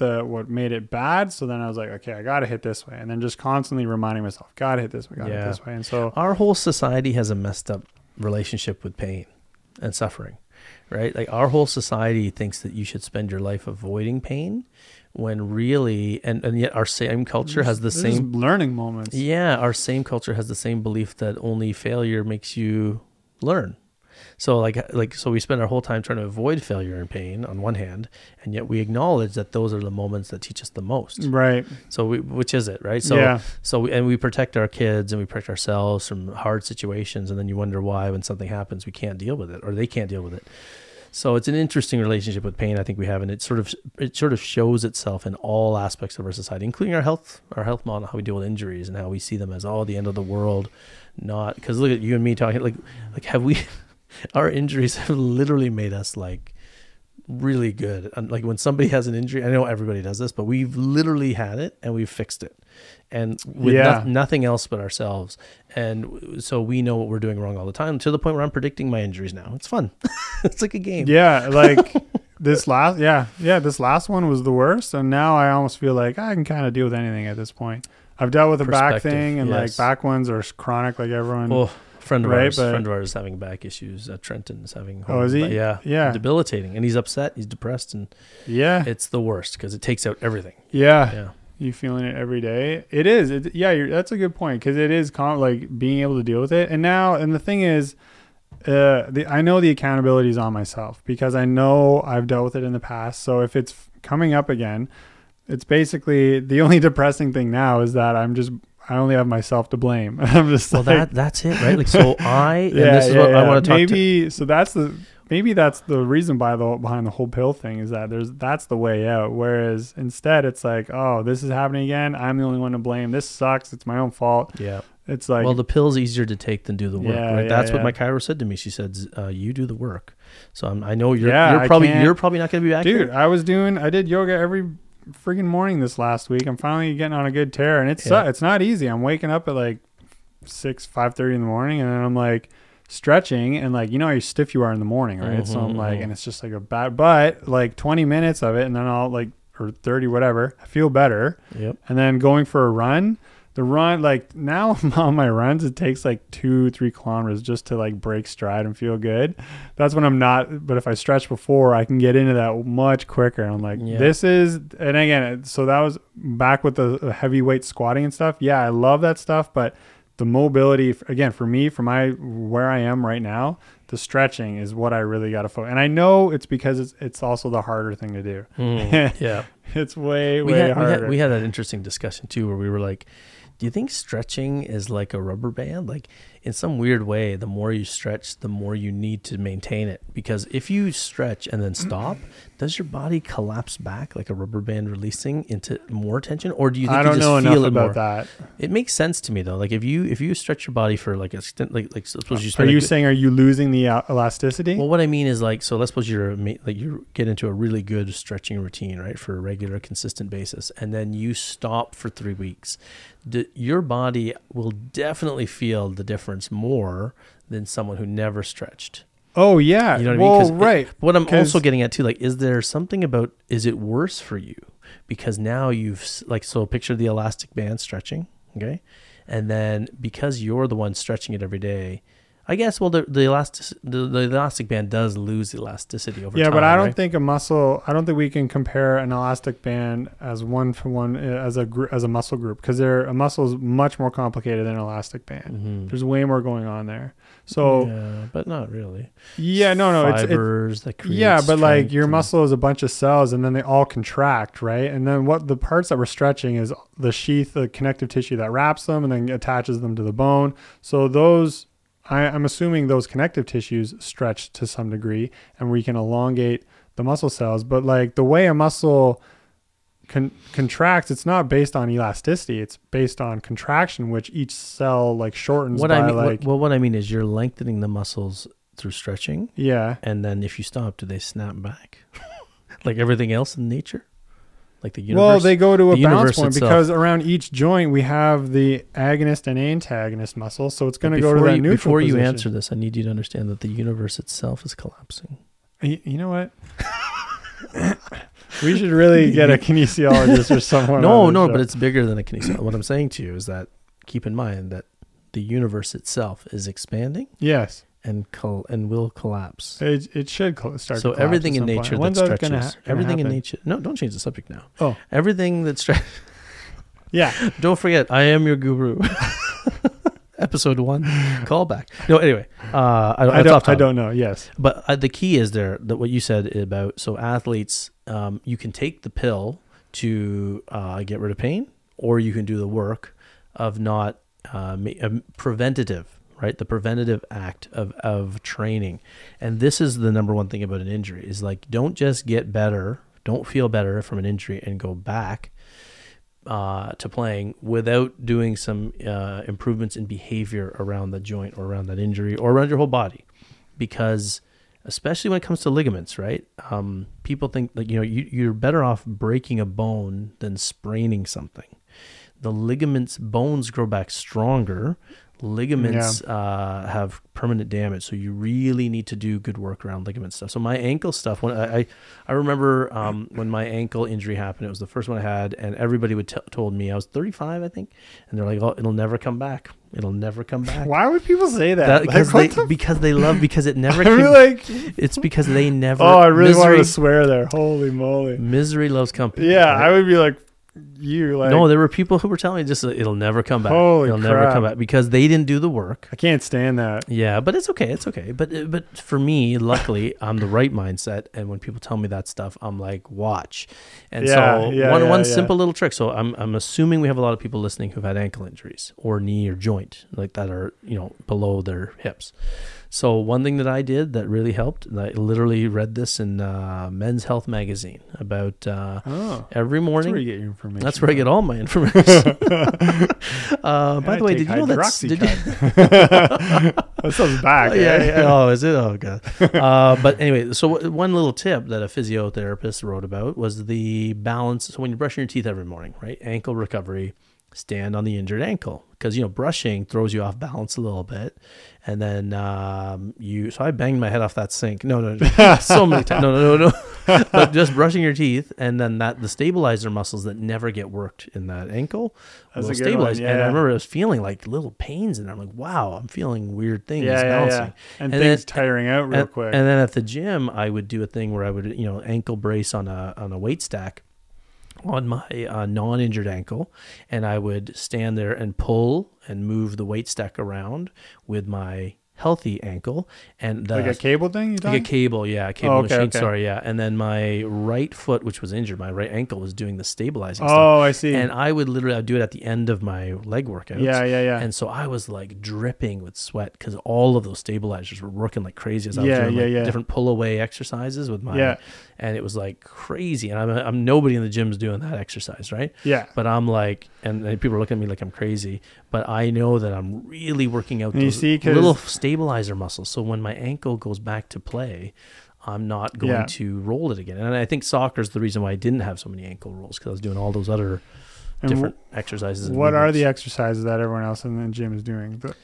They're doing the big muscles. Yeah, but they're doing the ones because, again, we're worried about, we want instant results. So or vanity muscles. yeah, but also, so like this guys whole, not working out their legs. right, this whole muscle or injury prevention stuff is that people want instant. So they think, do the squats, do the deads, this will give me the higher vertical, whatever. And like, Oh, we have a phone call.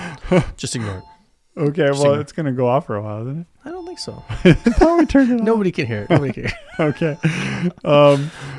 So the mental challenge will be to do more than those. It's going to be to do more than just the squat stuff. It's going to be like, because you're going to injury prevention stuff. It's not glorious, and you're not going to feel the benefit of it, right? Well, I shouldn't say that. Like injury, you will. You'll feel the I think benefit. you will. Yeah.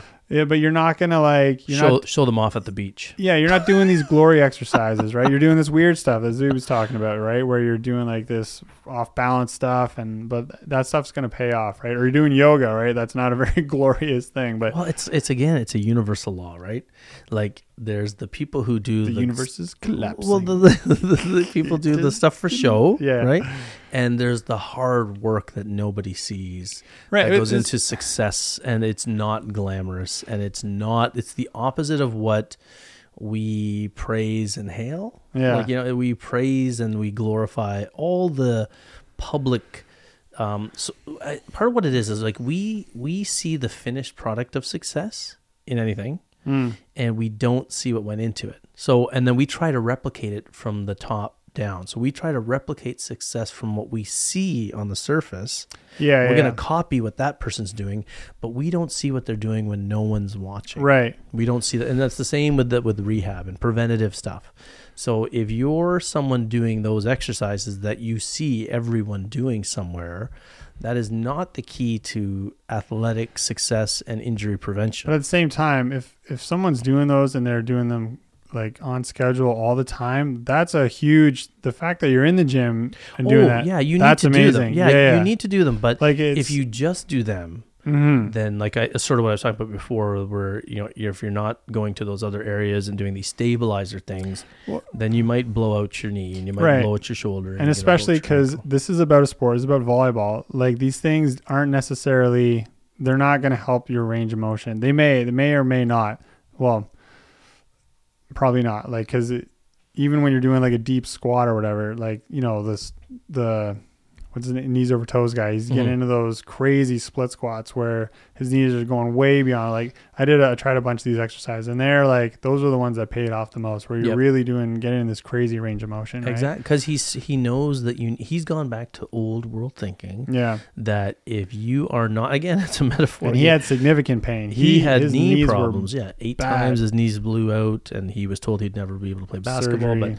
But the point is that if you don't go into those areas that you're vulnerable and you don't deal with them, then it's gonna cause a blowout later on. So that's simple. So that's the preventative stuff. Now, what about tangents? So many tangents. Well, it's all related though, and hopefully, I think one cool thing about this is because we are talking openly about it. I think a lot of athletes will feel what we're feeling or understand what we're talking about, and cool. It's also cool because it's preparing them for a lifetime of injuries, repair. And not just repair, don't wait for it to get better, but be active in your recovery. Right? Yeah. Take some ownership in your recovery, do some research. One thing, so like, I think honestly, like I want to get into the mental side of it, because I think that's what parents are wondering too. Like, what can I do for my child who is injured today and is distraught, right? Young player, volleyball's their life. I think that the one really thing is it's important to stay mentally up, right? And now that's easier said than done.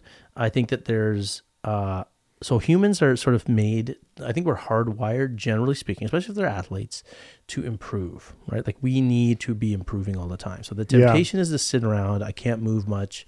I can't play.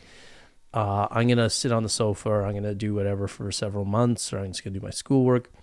Are there other things that you can do that you can improve? Can you watch videos on mental training? Can you, like good mental training, I mean, can you read a book about how to improve yourself in other ways, you know what I mean, in life? I think that's a huge part of what's missing for injured athletes is they're not improving themselves in other ways. They forget that sports can be mental. And again, we know there's a lot of crap mental training books, but there are some good things about life philosophies that you can learn. There's a lot of good videos. I like that. Yeah. Can they watch our episodes? Right. Yeah. You can, it's an opportunity to where life has told you, hey, this is not happening for the next X amount of time, which is your sport. But now just like go explore some other stuff, right? Yeah. I think that's a great thing. I think that's the key. Like, honestly, I think because what's really missing from an injured athlete's life is the feeling of contributing, improving, getting better. Everybody's getting better, especially in young ages, right? They're getting better and I'm not. Yeah. Or I'm missing out on the fun. So it's a small thing, but it is a good way to psychologically get up. Because if you picture yourself seeing a video or watching or reading a book or something, that or watching an episode of something like, and you're like, wow, I learned something today, or I improved myself here, right? So improvement physically and having fun, especially in the case. So let's take the ankle blowout as an example. The first 3 weeks, you're probably not doing anything on it. This is a bad ankle blowout. Maybe in 4 weeks, it can be, those ones that go black and they go halfway up your leg. Yep. So 3-4 weeks, you want to move around on it, but you just can't. You literally can't for this. You can hobble around,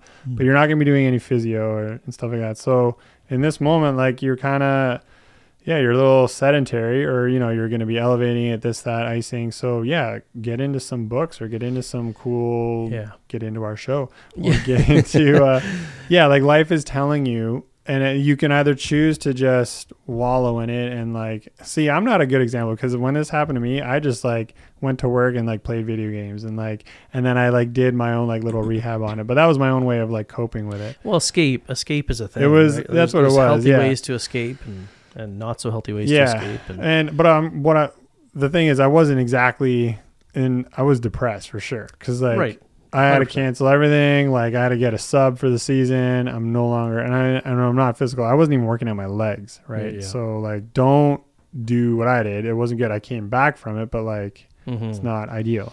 Well, like for me too, like, so right now, like I'm at risk, like, if I come back from this Achilles injury, so I'm not going to do it unless I'm training really well.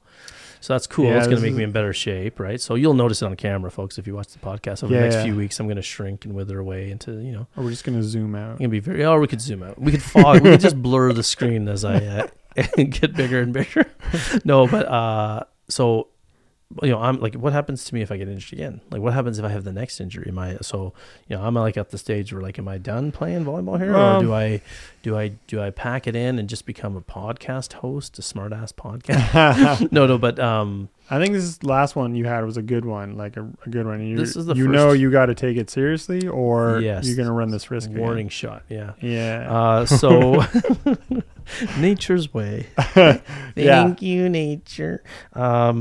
Yeah, for sure. So mentally, like when this happened, it's kind of funny though, because I was talking with another friend of mine who's a younger player, and she said the same thing. Like I said, when the injury happened, I instantly got a little excited about the rehab and the physio, because that nature I have where, proving people wrong, like, that whole thing where I see it as a challenge. I see the challenge in it. If you can ever get to that point, athletes, where you're just like, this is a challenge, just like beating a team or just like improving. Yeah, true. Like I got a little, and she said the same thing. She was the same. She said, I know exactly what you mean. It was Taylor. And she said that she had a really bad knee injury. And she said she had the same feeling when the knee. Now, is that because you don't have a choice? I mean, you do have a choice, but like, yeah, for sure. I think of certain people in their mind, they know that they're now locked in to commit to like treating this, whereas some people will just like avoid it and then go to the physio route because that's like that's delegating that responsibility to someone else. Yeah. But you guys, your self accountability. yeah, you guys know that like the choice is already made. The injury happens, the choice is made. I'm going to be taking care of this, and that. And I so think maybe I think she went to see people more than I did, Okay. like training and but she was excited about that process. yeah, Because I think what it is it's that competitive notion where you're like, okay, this is just like another team or someone Yeah. trying to take my spot on a yeah, team. yeah. So this is just, I'm going to do this. And then, you know, the feeling that I you'll love- get from yeah. overcoming, you know, it's I interesting. loved working with the athletic therapist. Not gonna lie. Yeah, Again, these were it's not interesting, eh? like yeah. It was The process of coming back is fun. yeah.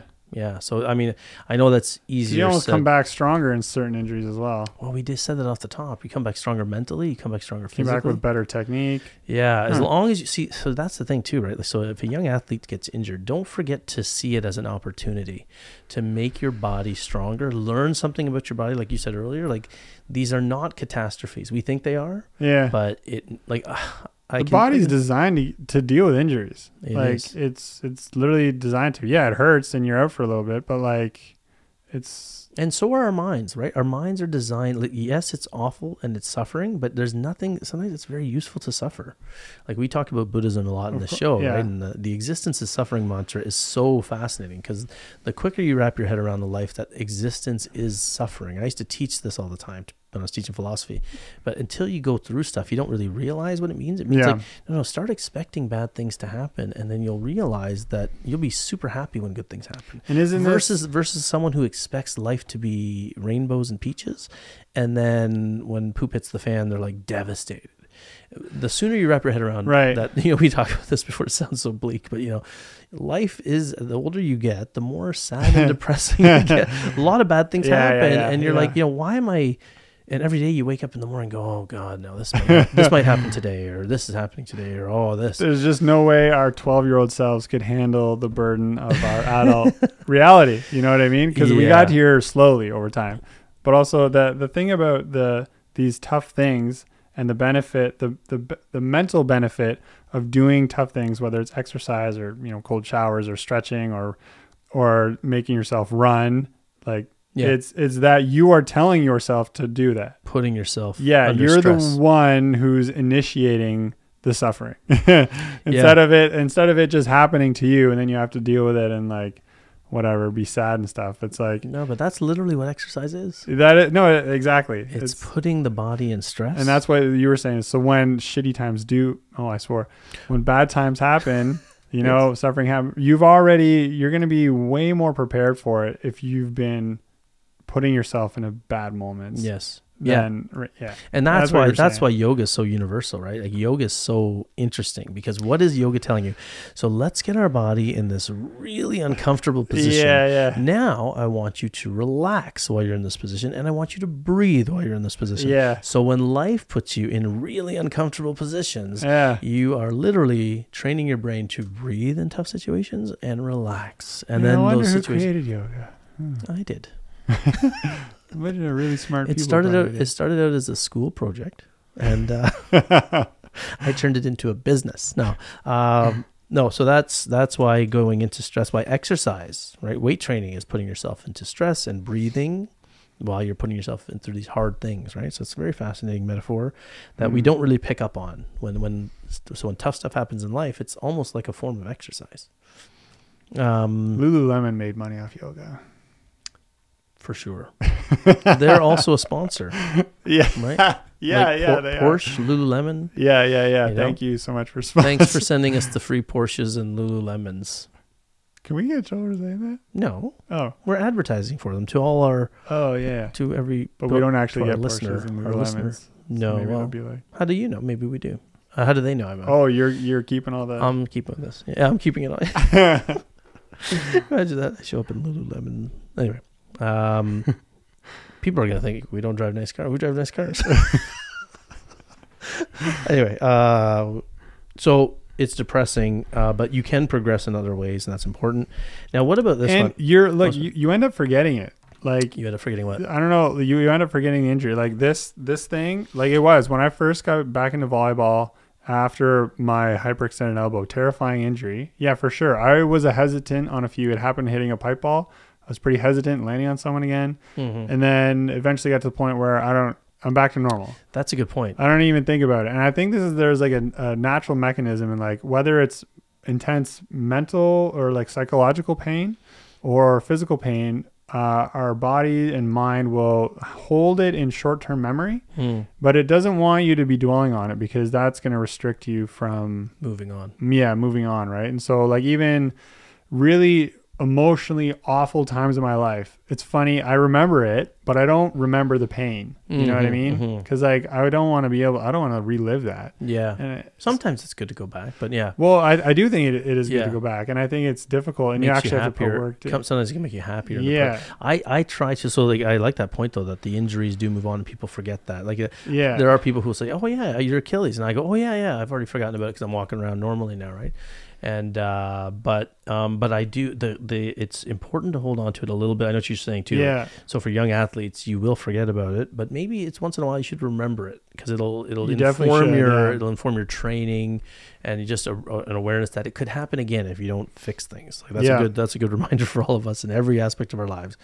That thing that you hated could happen again if you don't take care of stuff or change or whatever, right? So the one thing I want to talk about too is now this varies, I think, for athletes. So watching the team play or watching volleyball when you can't play, it varies. Oh, right.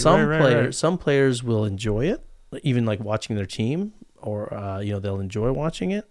Some players can't stand to watch. I think coaches and parents need to remember like how much that kid loves the sport.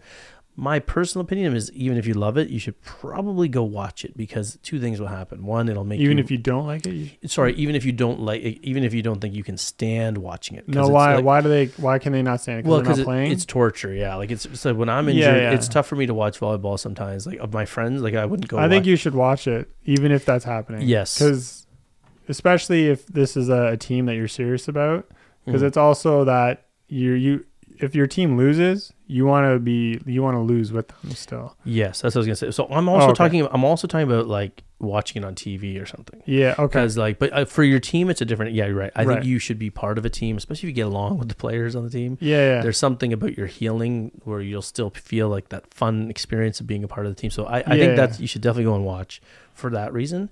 And then you should also go and watch because if it hurts you to watch volleyball when you can't play, it will probably help you get more motivated to take the steps to come back, right? Like that's a good point. I think how could that not hurt in a way to like watch the sport while injured? Like, well, we've been there. We've all been there. Yeah, I know, but it is. That's the good kind of. That's the good. Yeah, you're right. I think so. That would trigger you to be motivated to get on it and take care of it. Yeah. So young athletes, if you're telling your mom or if you're a parent listening and your child doesn't want to go watch volleyball, I mean, one, they should go, like Eric said, supporting your team is very important. Yeah. Assuming there's nothing funky on the team or like people you can't stand or there's bullying. Yeah. But even then, there might be some interesting things there towards healing the relationship if you're there as an injured player still watching them play. Just laugh at the people who say, oh, it's never gonna it's never gonna come back. Oh, man, tell them to be like, oh yeah, like watch this. Like, exactly. So but going to watch is good, I think, for not feeling isolated too, because I think when we get injured we all want to sit in the darkness and feel miserable for ourselves. So the sooner we can get moving, not only for the injury, but also for our emotional state, get out there, interact with people, it'll keep your spirits up. And if it was like in the case of Pete landing, like being under me, like I think I was mad at him for like a few minutes, but like not mad. I don't think you were mad at him. No, I was like, well, I was just mad at the situation. Yeah. I'm like, what the heck was he doing? You were blaming the closest living thing. I was like, what the? Like cats. Yeah. Man, I swear a bunch when I get injured like that, like when it's excruciatingly painful, I was just like, don't swear on the show. Yeah, I'm not going to. But yes. But then I was like, I don't even think I was mad at Pete. I was mad at the situation. Yeah. And you blame for like something. Like we do look around for people to blame. No, I didn't even blame. It's just as soon as it felt like I got ice on it, it is what it was. And then I was already in that mindset of. So what did you mean when you said you were mad at Pete for a second? Well, I think it was just because it's pain. Like your pain causes you. You were blaming Pete. Yeah, probably. For like a minute. You want to say it because he's your beach partner now. But Pete, if you're listening. No, Eric blames you to this day. What I'm saying, by going to the games, that player's still there, and like, so you shouldn't. So you were resenting Pete because he was out there laughing and jumping. That's what I'm telling you. You, He's yeah, yeah. Oh, this is He's great. out there skipping and laughing. Are you okay over there? Yeah, yeah. If he did that, then I would hate him, and I would casually roll the ball. No, I wouldn't do it. That'd be terrible. This jumping and landing is really fun, Eric. You should try it. Yeah. No, sorry. I probably made jokes. Hey, Pete, how's it feel to land on flat, even ground? Nice cover. Nice cover, Yeah, Pete. yeah, right. Do that. He probably felt way worse than I did. Of course. It's the worst. And so, yeah. So I think that, so what was your point there that you did go watch it? Yeah. And then, so I'm with that player. So if for whatever reason, like maybe parents, if your kid is like blaming the other kid, like, Oh, I got you. that, I don't think that should happen. Right. You know what I mean? And then yeah. being around them will diffuse it. Like you'll see, Yeah. they didn't mean to do it. That's actually a really good point you said, because I think in youth volleyball, like a lot of protective parents, of course, people are protective of their kids, overly protective. No. They might blame someone else, but it's going, like, don't blame the kid who's under the net. Even me in my case, like, remember what I said? I warned my team about these guys in the air. I didn't blame the guy. I blamed myself, because I was like, what did I? You knew. I Yeah. knew what was happening, and we've been it's the an person. accident. It's an accident. It's right? an It's an accident. accident. And don't forget, parents, if what we already said too, like, these injuries can be sometimes super helpful if they're not obviously catastrophic, like, not, obviously, but Yeah. like these small injuries that take us out for They even are. a They're season, really, yeah. they can be Hopefully seen they're as the gifts. little ones. you Yeah, know. hopefully they're little ones that don't take a whole season, but But worse than a finger sprain. Those are like whatever. You Yeah. just tape them up. yeah, A little bit of shoulder pain, ankle pain, yeah. small ankle roll. Yeah. Those are the good ones. those are the good ones. But even like we said, like, sometimes it's weird how life, like, does things, like these things that are awful. It almost, I can honestly say that the older I've gotten and the more I've seen and interacted with other people and had more things happen in my life and seen like real trauma happen to people, sometimes you're like, there are some, like, 99% of, maybe 90% of awful things. It's almost like eventually, if the person doesn't, dwell in it and get it, if the person acts as a result of the tragedy or bad thing, it always ends up someplace good, unless they live in it too long. Say that again. Like, if somebody acts, if they take actions, if the incident affects who they are as a person and sends them in a different, unexpected direction, it always works out. Yeah. And injuries are like that too. Like, again, I never, like, so my leg numbness, which I thought was, is this the early symptom of something severe? Like, I was thinking, like this, and I didn't know. It worried. It was because you don't know, right? It's nerve stuff, and you're like, this is weird. Is this a symptom of something that's going to get degenerative as I get older, or is it going to be something where I can't walk when I'm older? And but it sent me down this path of looking into it, and investigating, and then realizing that nerve entrapment is a thing, and you need to start doing these other movements, and now I can advise someone else. And then, when I have other injuries or other problems, I see them as so much less important, because that was like, that to me, I was almost thinking, am I going to be in a wheelchair when I'm older? Like, is this what's happening, right? Like, I would sneeze and my legs would go numb. I'm serious. Really? It's true. Yeah, which is terrifying. Right? That is terrifying. I would back set, like, so the tournaments, like, there were tournaments where I decided to set. Oh, yeah, I remember that. And I would back set, and I couldn't back set because my legs would go numb on a back set. I'm like, what's happening to my spine? It's the spinal stuff, right? So it was, but it sent me down, that thing sent me down a path of understanding how the body works better and doing. You had never had an injury like that.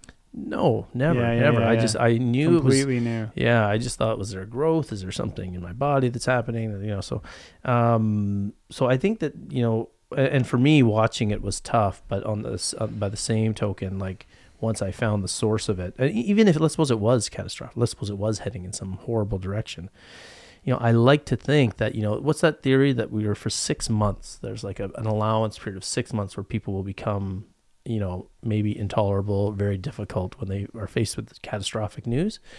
But then after about 6 months, we start to settle into what we would be anyway. Like, so if you are, let's suppose you're a negative person, then you're going to be a negative person 6 months after. If you're a positive person, you're going to be a positive person, but 6 months after dealing through the grief cycle. And so there's that notion that that's who you're going to be. Like, you're going to be a positive person going through this, or a negative person. And so, it's interesting. So, but we have to open up. Like we can, if we see the value in bad things for athletes and parents, it helps get rid of the blame is what I'm saying too. If your athlete gets injured by someone else, if your child, understand that it could have been vice versa. It could have been the other way around. It's not intentional. So there's some value in the process of suffering, right? Always. It's hard to watch your loved ones go through it, of course. And we probably feel worse than they do many times because we're watching it. We can't do anything. Yeah. But they can play a role in that, right? Yeah, I think that, it should have breed. One thing I had was it breeds an appreciation for health. That's another thing too. Yeah. Players, if you get an injury, don't forget that you shouldn't take your health for granted. What's that? There's players who can't play anymore. Warren Buffett thing? Yeah, about the car in your body. Yeah. You want to say that story? You remember it? I don't remember it. Oh, okay. Well, thanks. I'm glad it made an impression on you. So Something I was having about if you, oh no, I got it. So say your body's like a car and you only have one car for your whole life. Yes. He's like, was he talking to students or something? He's like, if you have one car for your entire life. He was talking to me. I was having lunch with Chuck, Warren Buffett. It you was actually a buffet. I was life. having a buffet with Warren Buffet. You have one car your entire life. Are you going to take care of it? And all the students said, yeah, of course. Of course. That's the He's only like, car we have.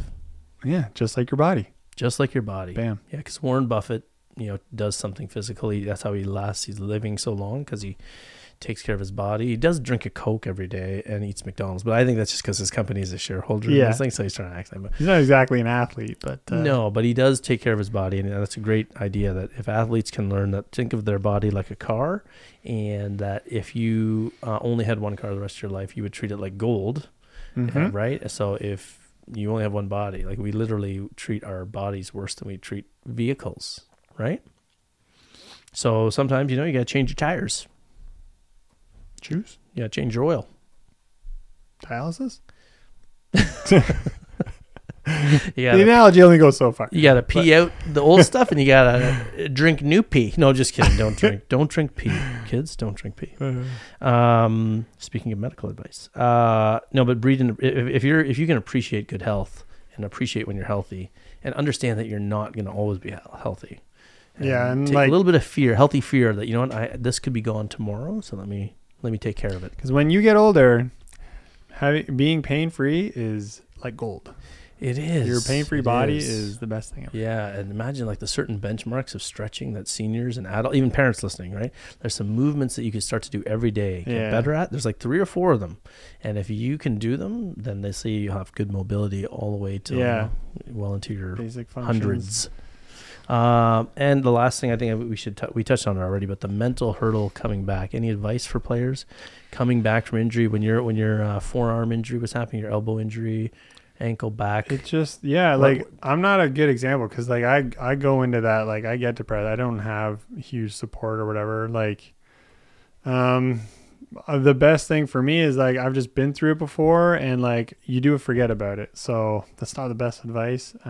That's not advice. It's just experience. But yeah, I think the more for me, last advice I would give, really, because I think we're running out of time here. But the best advice I would do is like get as mentally tough on that. So you had to test that injured area out in the gym in a safe, controlled environment as much as possible. Yeah, put it under stress test there. I guess I automatically did that too. Yeah, what I'm doing right now. Yeah, I think that's what I'm doing right now. Is I know that if I can do a single-legged calf raise and feel as normal as my right calf or my right Achilles feels the same as my left Achilles, then I'm ready to go out there. And so in the gym, I was doing some, double-legged stuff to see how it felt on both legs, and then I'll go to a single-leg stuff, see how it feels, compare, and then if I get to a point, and then do some practice jumps, do some warm-ups, and test it out safely, controlled environment, then the more you do of that, like we talked about in everything, preparation takes away the stress of other situations. So I think that's a great one to help you with the mental hurdle of coming back, and then easing yourself back in. When you go to the gym, don't go 1,000% right away. Take it easy, just like we talked about before. Get a good warm up, get a good sweat. Yeah. And then post stuff too, right? When you're done, you're coming back from an injury, don't just leave the gym. Do some little bit of stretching work on the way out, because that scar tissue is going to cause more soreness in that area. When you feel ready, go and play, and then you'll see how it is. Yeah. You get that's going to be your best That's the real feedback. test. Yeah. Yeah. You get out there and play and Yeah. crunch time. So yeah, I think we'll wrap it up there. That was pretty good. Cool. So yeah, hopefully that helps somebody just understand that injuries happen and how you can deal with them, and that it is short. It is short. It feels long now. Yeah. But as you age, these injuries. They're good opportunities. Yeah. You're kind of set up to naturally move beyond them. Exactly. And it gives you more ownership. So quit whining about your injury and enjoy it. No. All right. So we'll wrap that up. Hope everybody gained something from that. We'll see y'all next week on Volleybology Uncensored. What'd you say? I said gained. You said gained. Gained? Gains. What? Oh, gains like gains. Yeah, gains. Yeah, no pain, no Gains, bro. gain. Yeah. No. Anyway, I'm just gonna stop this now because this is nonsense.